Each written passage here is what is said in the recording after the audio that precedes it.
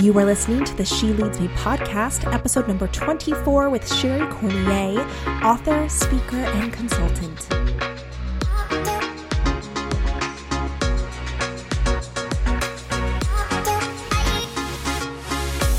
You're listening to the She Leads Me podcast, where women come together for powerful conversations around life and leadership. Each episode will bring you conversations with incredible women in leadership, tools you need as a badass female pioneer, and spicy topics around business and leadership. I am your host, Heather Simpson. My mission is to educate and empower women in leadership positions, taking them to the next level in their journey and career. Welcome to She Leads Me.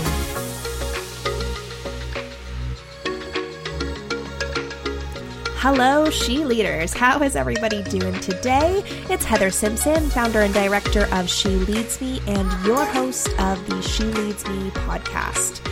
Today's conversation is a really incredible one. It's with Sherry Cormier, who is an author, speaker, and consultant.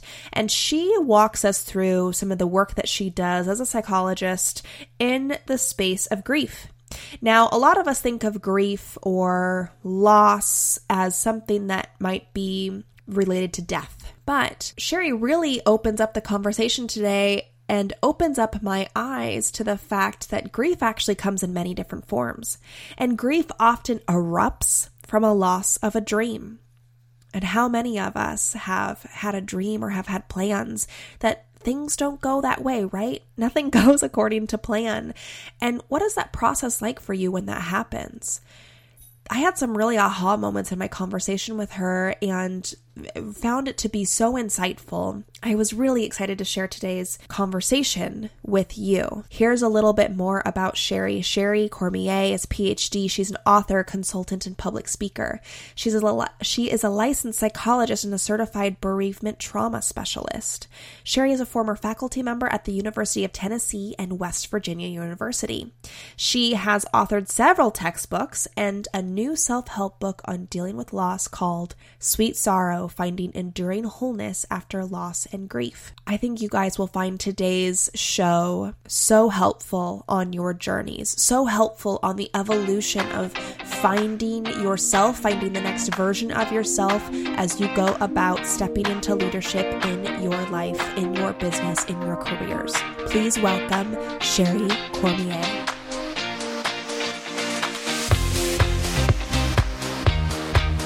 Hello, Sherry. Thank you for joining us on the She Leads Me podcast. It is a pleasure to have you here with us today. Heather, I am delighted to be here with you on She Leads Me and all your listeners, and I feel so honored to be on this podcast. I've listened to some of your other podcasts. I've gotten so much out of them myself, and good. It's a delight to be here. Oh, good. Oh, thank you so much. Well, we are very excited to dive in and chat with you about you and what you do and your expertise. So let's start there. Why don't you share with our listeners a little bit more about who you are and what it is that you do in this world? Well, that's a great question. That's a great question for any of us to ask people that we're just getting to know. Yes. So I'm a licensed psychologist, and I'm also a certified bereavement trauma specialist. And what I do currently is I write. I'm an author, a published author. I do a lot of public speaking.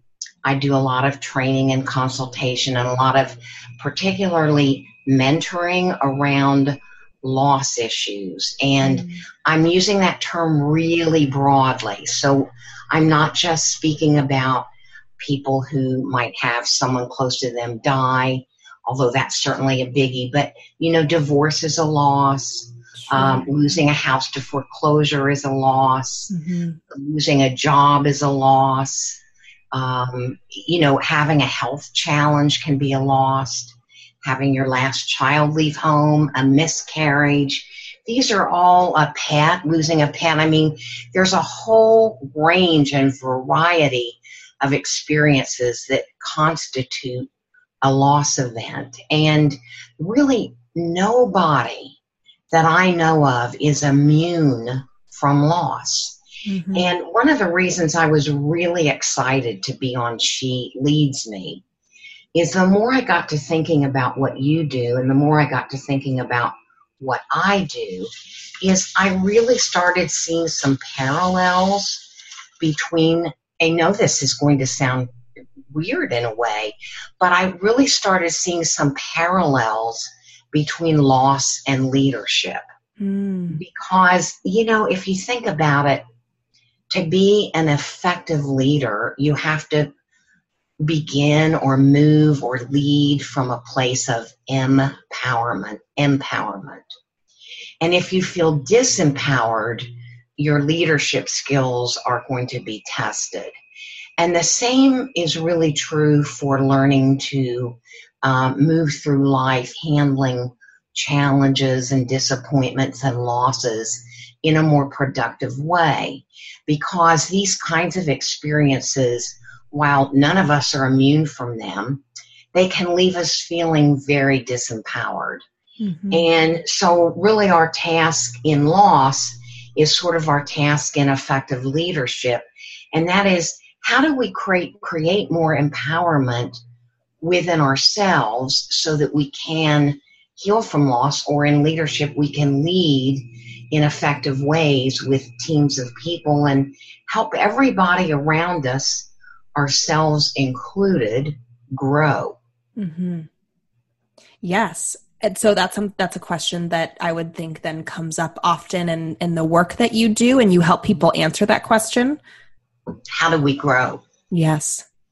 Yes, because, initially when, a loss has, let's say you've just had your third miscarriage, and, your first thought is, oh my gosh, how am I ever going to grow from this? Mm-hmm. You're feeling disappointed, you're reeling, you're numb, you're in a state of shock, we have to remember that sometimes grief erupts, not so much, it can erupt certainly from a thing or person we lose. But we have to remember it can also erupt from a loss of a dream. We had a dream for the way our life was going to be, or what kind of family we were going to have, or how many children we could have if we're a woman. And when we lose something that causes us to lose our dream, that can also be very, very challenging. So it is a question I do get a lot about how do we grow. I think it's really a good leadership question too. And I like to really think of the word resilience. Yes. And I love resilience because I think that we all experience hardships in life. Whether, when you're a leader, nothing is going to go according to plan. Isn't that the truth? Right? When you live your life, nothing is going to quite go according to plan either. Yeah. This is a good message for the youth of the world, if anybody's listening. Right. Put that, let that be your mantra. I put sticky notes all over my computer and mirrors, and nothing is going according to plan. Right. And there's another one I just love. I've seen this on a magnet. Maybe you've seen it too. Let go or be dragged. I haven't seen that actually. That is a very profound one. Isn't it? Wow. Because the more we try to hold on, let's say to the past or to things that no longer really have our name on them, or no longer serve us, or no longer are in our best interest, the more we try to hold on, the more we impede our growth. Mm-hmm. So let go or be dragged. I love that one. That is powerful because it's so true and so key for us, especially as leaders, where oftentimes we go through a couple of different evolutions of what we do and kind of dive deeper into our calling more. There is that piece that would be a very key factor in order to move on to the next thing, in order to move on to the next evolution of yourself, to actually have to let go of some of those past things. Right. That's so true. And don't you think, as you and I are having this conversation together, don't you think that that's one of the main impediments to growth. Absolutely. Is when we want to try to hold on to the leader we used to be, or the person we used to be before the miscarriage, or before the divorce, or before the loss of our parent or whoever. When we try to hold on too tightly to that and to the past, then we don't open that energy, and we can't really expand into our next level of leadership or into our next new chapter of life. So, yeah. Which can oftentimes be tied into like that loss of identity, right? Where you can envision yourself as a mom of one or two children, but then that's not going to happen, right? And when you say that grief erupts from the loss of a dream, that dream, I think so many oftentimes is we wrap our entire identity around that. And I know for myself, and our listeners are very, they know that I share a lot about myself in my journey. But I had that happen. Thank you. When I left my CEO position, when I left a company that I had from the ground up help build and cultivate the culture there and hire every single person that was there, like every single piece of what had happened, right? I had touched at some point one way. Yeah, you had your footprint or your handprint on it. Yeah. And when I went into the next evolution of my life and what was going to come, it was this identity loss of, but who am I without that? Right. And it took me a little bit to recognize, even in myself, who is somebody that loves to grow and feels like I put a lot of emphasis and energy into making sure that I'm not staying stuck, that I'm getting the help and the resources that I need, even still going through that time period of, wow, I feel like I don't know who I am right now. And the grieving process that does go along with that. And it does, because every time you have a loss, it changes your view of yourself, and it changes your identity. And in fact, often, when we talk with people who've had a major loss of any kind, I don't care if it's a job loss or a loss of your life partner or divorce or anything like that, you may be losing a dream. You also lose a part of yourself. Lose that core sense of who you have been. Yes. And I know when my husband died a decade ago, I was a basket case, and look at me, I should know what to do, right? This is my line of work. But I felt quite unprepared when I had a whole string of losses happen to me with my husband and my entire family, and not my current children, but my parents and my only sibling. And, I just felt so unprepared, because I was so attached to being in the role of a daughter with my parents, the role of a sister with my sister, and particularly with my late husband in the role of a wife. And when I wasn't a wife anymore, I did not know how I could stand it. I really didn't. I felt, I almost felt resentful. I mean, it wasn't angry. It was almost like, what do you mean I can't be a wife anymore? Yeah. Part of that grief process, all the stages of that. Yeah. So you're really accurate when you talk about how we love to hold on because we like things to feel familiar. Mm-hmm. We're comfortable in that. Yeah, I think there's some sense of security. Yeah. When things feel familiar. And even when like in the example that you gave about leaving this company, even when you've outgrown your job, or you've outgrown your marriage, or you've outgrown something in your life, and it's time for you to evolve, even then, hanging on is often what we do, because we find comfort in what feels familiar, and what we're in this sort of no person's land. Right. Because, you said, oh my gosh, who am I? Who was I? Who am I now? If I'm not with this job, who am I? Mm-hmm. And I think that's a very, we call that sort of numinous space, that's like very difficult space to stay in, and yet it's so important for growth. It's that space of feeling like you're not who you used to be, and you're not exactly who you're becoming. You're sort of in this middle ground, and you're not sure.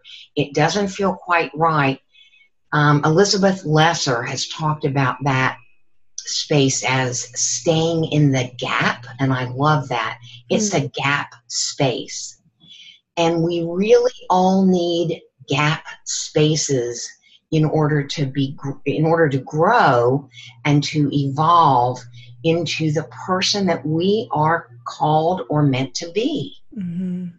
Fascinating. So you have such an incredible background. You have a PhD, or not, you've written textbooks, you've been involved in universities. How did you get started even doing this? This is something happen? Like, how did this all evolve for you? That's a great question.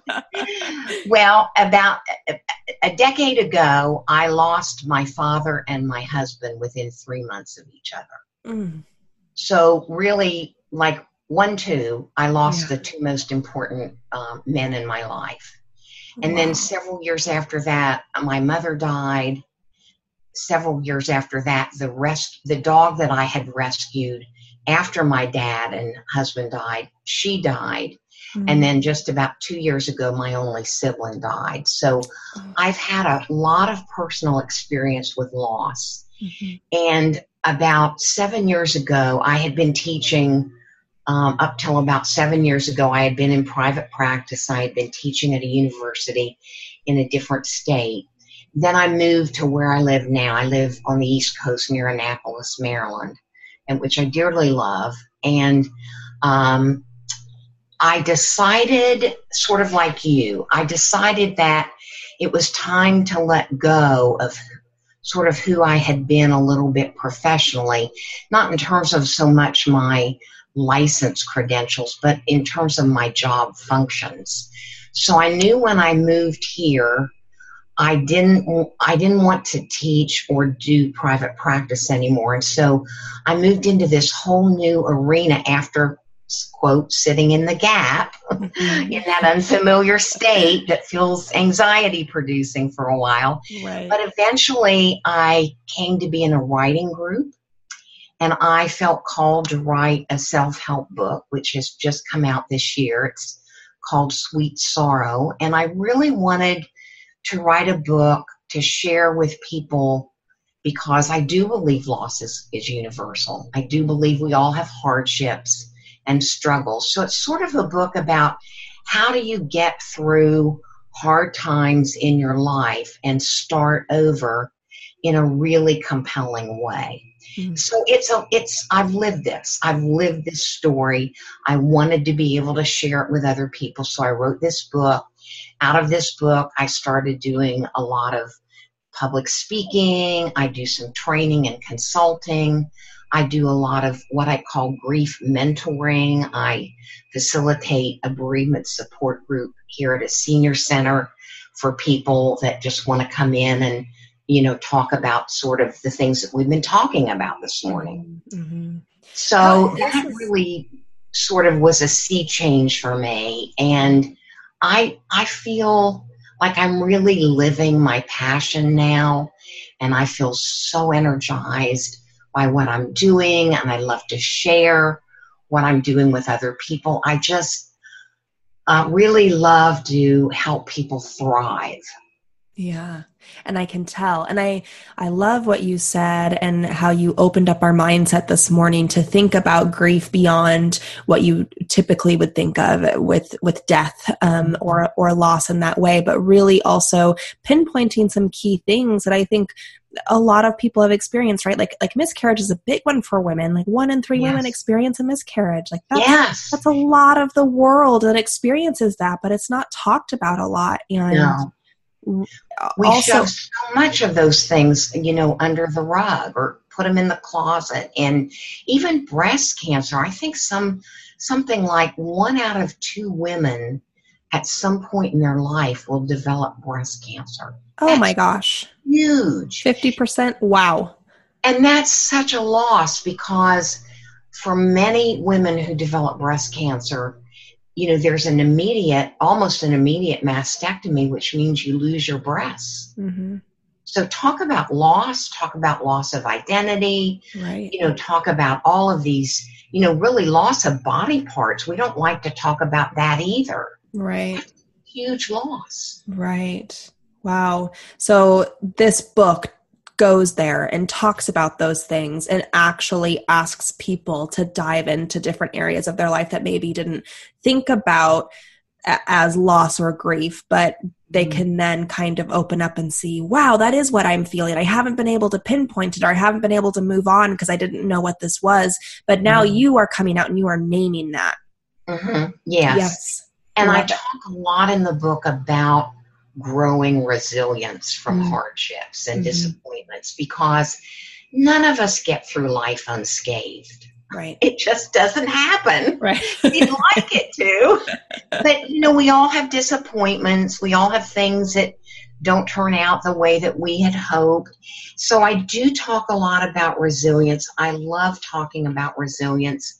I think it's a very important topic for women. Yes. And for leadership. And, resilience itself is something that comes from a Latin word that really means rebounding. And I like the metaphor of plants, because, if we think about putting a plant in the ground, plants can really get assaulted. Plants can get assaulted by wind, by drought, by floods, by animals. Plants can really be under siege. Plants can get knocked over. Plants can have branches that get broken off of them, or vines that fall off, and yet they still survive. And they still, over time, are able to bloom. And I just love that metaphor for thinking about resilience, because it seems to me that while not maybe we all have those sort of plants or seeds of resilience within us, not that we're going to grow all of the seeds of resilience, but we certainly can grow some seeds of resilience even under, maybe some extreme or some harsh conditions. And so I really do talk in the book about what are some of the practices, what are some of the strategies that really help us, whether we're looking to heal from losses or challenges, or whether we're looking to lead teams of people. How can we become more resilient? Right. What a better person to speak to that than you, as you talk about all of the things that back to back, like, hit you over the head. I mean, I would venture to think that over that much of back to back to back to back loss, that there would be this is too much. Like, it seems like you would just be kind of getting through to the next phase, and then another thing happens. And then you're getting through to getting used to that and that new life, and then another thing happens. What were some of the steps that you took? And maybe you share this in the book too, but can you give us a couple of just like insight and tips that you used to get through that hard time? I certainly will, and I'll even pull in from some of the other grief survivors that I work with too. I think having some kind of spiritual practice is so important, because, even when you talked about your example of leaving that company and you had helped to build it from the ground up, and then, you're in this liminal space and you're not sure exactly what's coming next. And that's true for loss survivors. So I think some spiritual practice, whether it's, sitting in meditation or contemplative prayer or chanting or doing yoga. I love meditation myself, because there is some research that says meditation or mindfulness may be the single most useful tool we have to grow resilience.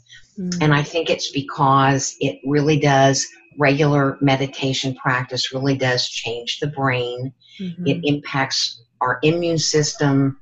And it really does, in just the situation you talked about with me, it really gives us a way to recover more quickly from stressful situations in life. And who among us isn't faced with stress on almost a daily basis? Right. So, to me, meditation has been a great practice to really learn how to bounce back more quickly after a challenging situation, and especially with a series of them. And I hate to say it, but I see this very often. There's often a little popular phrase that disappointments or challenges or losses or significant events come in sets of 3. I think that's so true. I've seen that in so many people where it's like bam, bam, bam. Now, sometimes it could be wonderful things. Bam, bam, bam, wonderful. Explosion, 3 wonderful things in a row. Sometimes it can be 3 challenging things in a row. And I think we have to remember, even with wonderful things, when we have wonderful things happening to us, 3 wonderful things in a row, that's still impacting our bodies. We are still sort of in an adaptive phase. We're having to adapt to change, even if it's wonderful. So we're still in an adapting state. And so meditation is great for any kind of life change, positive, negative, whatever, because it helps us maintain our equilibrium and our center and our balance no matter what. Yes. So that's why I really like having a spiritual practice. Yes, absolutely. Yeah. Excellent. Go ahead. Go ahead. Oh, I just am so fascinated by all of this. Just some of the things that you're saying or just kind of rephrasing, like adapting to change, even if it's the wonderful things, right? You're kind of changing my mind a little bit here about a couple of things. Like you're opening up a whole new world to me. This is really good. I'm like, wow, yeah, actually that is so true, that it's not just the challenging things that take up that space and you have to adapt and change to. It's even the awesome positive things as well. And yeah, it's just, that's fascinating. Change is change, change is change. And there's a reason why we probably resist change. Of course, we always think of change as not being great. Many changes are wonderful. We still have to adapt to them. And they still resonate, I think, with our bodies. And change can be very disruptive. Even good changes can be disruptive. The thing about that, though, and the thing about change in general, why I love change is because that's how I think we grow. If we all stayed the same, wouldn't we be boring people? Oh, absolutely. If I stayed the same person as I was at 15, we'd all be in a world of trouble. We would be. And we would run out of things to have conversations about. And so change is a good impetus for growth. Yes. So, even practicing acceptance is a very good tool for resilience, because if we, again, that let go or be dragged thing, but if we resist change or we resist the disappointment or even the new positive challenge that's, opportunity that's coming to us, our resistance just really creates suffering, and then that sort of impedes our growth. So one of the other things that we can do really to help ourselves grow and to develop resilience is to maintain our equilibrium, but just to develop an attitude of acceptance that sort of, I like to get up in the morning and I like to meditate, that sort of no matter what comes my way today, I'm going to be accepting. Now, I got a wonderful email yesterday morning asking me to do a really neat thing I'm very excited about. But I wasn't expecting it, Heather. Mm-hmm. And so, man, I could feel those, those sort of hormones like that adrenaline kicking up. Oh, rush, yes. So just this whole acceptance of what comes our way today, we have this open mind about, this open heart about, and we accept it, whether it's a very positive thing or whether it's a very disappointing thing, and we then move on from there. Yes, great. So your book, Sweet Sorrow, Finding Enduring Wholeness After Loss and Grief, where can people find that book and go grab a copy of it? Well, thank you for asking. It's on all online booksellers like Barnes & Noble, Amazon, and you can also go to my website where there's a link click to it. My website is www.Sherry, Sherry, Cormier, Cormier,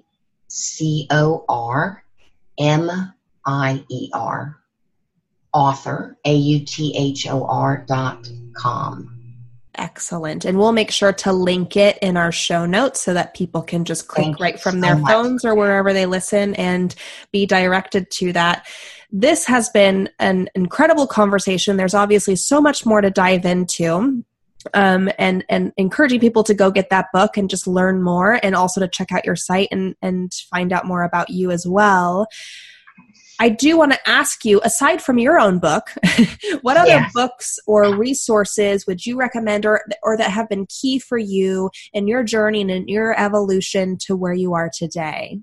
Well, I'm so glad that you asked that question, because I love books, and I believe we all can learn so much from great books. Absolutely. One book that really was helpful to me is a book by a Buddhist monk, a woman. Her name is Pema, Pema Chodron. Her book is called When Things Fall Apart. When Things Fall Apart. And again, who hasn't had something fall apart? Right. I'm a huge fan of Brené Brown, and many of us are. I loved her book and still reread it, Rising Strong. I love all of her books, but I think in my situation, I felt her book Rising Strong was so helpful to me. Another resource that I really got a lot of comfort from as a loss survivor, and I still use this, Heather, is a resource. You can get it on Amazon too. It's called Yoga Nidra. Nidra being spelled N as in Nancy, IDRA. It's a little book and a CD written by a psychologist in California. His name is Dr. Richard Miller. And I went to a training a couple years after my husband and dad died. I went to a training. One of the great things about my line of work is I'm required to go to trainings. I don't mind that because I learn so much. And learning, by the way, is another tool for developing resilience. So I went to his training in Yoga Nidra, and I felt so much better after I took the training. And then I ordered his little book and read it, and I still popped that little CD in my little CD player, which I know is antiquated, but I still listen to that. And I find it very calming and very centering. So those would be 3 books and resources that I would recommend for listeners. Excellent. Thank you so much for sharing. I love asking this question of all of our guests. It's just such great insight to see what other people use or what other tools are out there or other books that we get introduced to. I am fascinated. Of course, a lot of people have heard of Brené Brown, but these other couple of resources that you've suggested to us, there's a lot of information out in the world. It's almost virtually impossible to know every single thing that's out there and what's available. Yeah. So that's why we have people like you in podcasting. Yes. And people like you that are willing to come on and share. So thank you for sharing that. Sherry, to wrap up today, and maybe you've shared some of these tips along in the way, but what would be your top 3 tips of advice for living your life through the lens of leadership? Well, the first tip that I would have for that would be put your own oxygen mask on first. We can't be effective leaders, whether it's within our family structure or our work structure or our neighborhood or community or whatever. We can't be effective leaders if we don't take care of ourselves first. So put your oxygen mask on first. The airlines have that right when they tell you that. And the second tip would be find your tribe. Find people in your niche, people that speak to you, people that share your language, because we don't lead in isolation. There's actually a great new book that just came out this month. It's a wonderful book about women in leadership called Wolfpack. I just was recommended this book yesterday, I think it was, in a meeting. Somebody just recommended that book. Yes.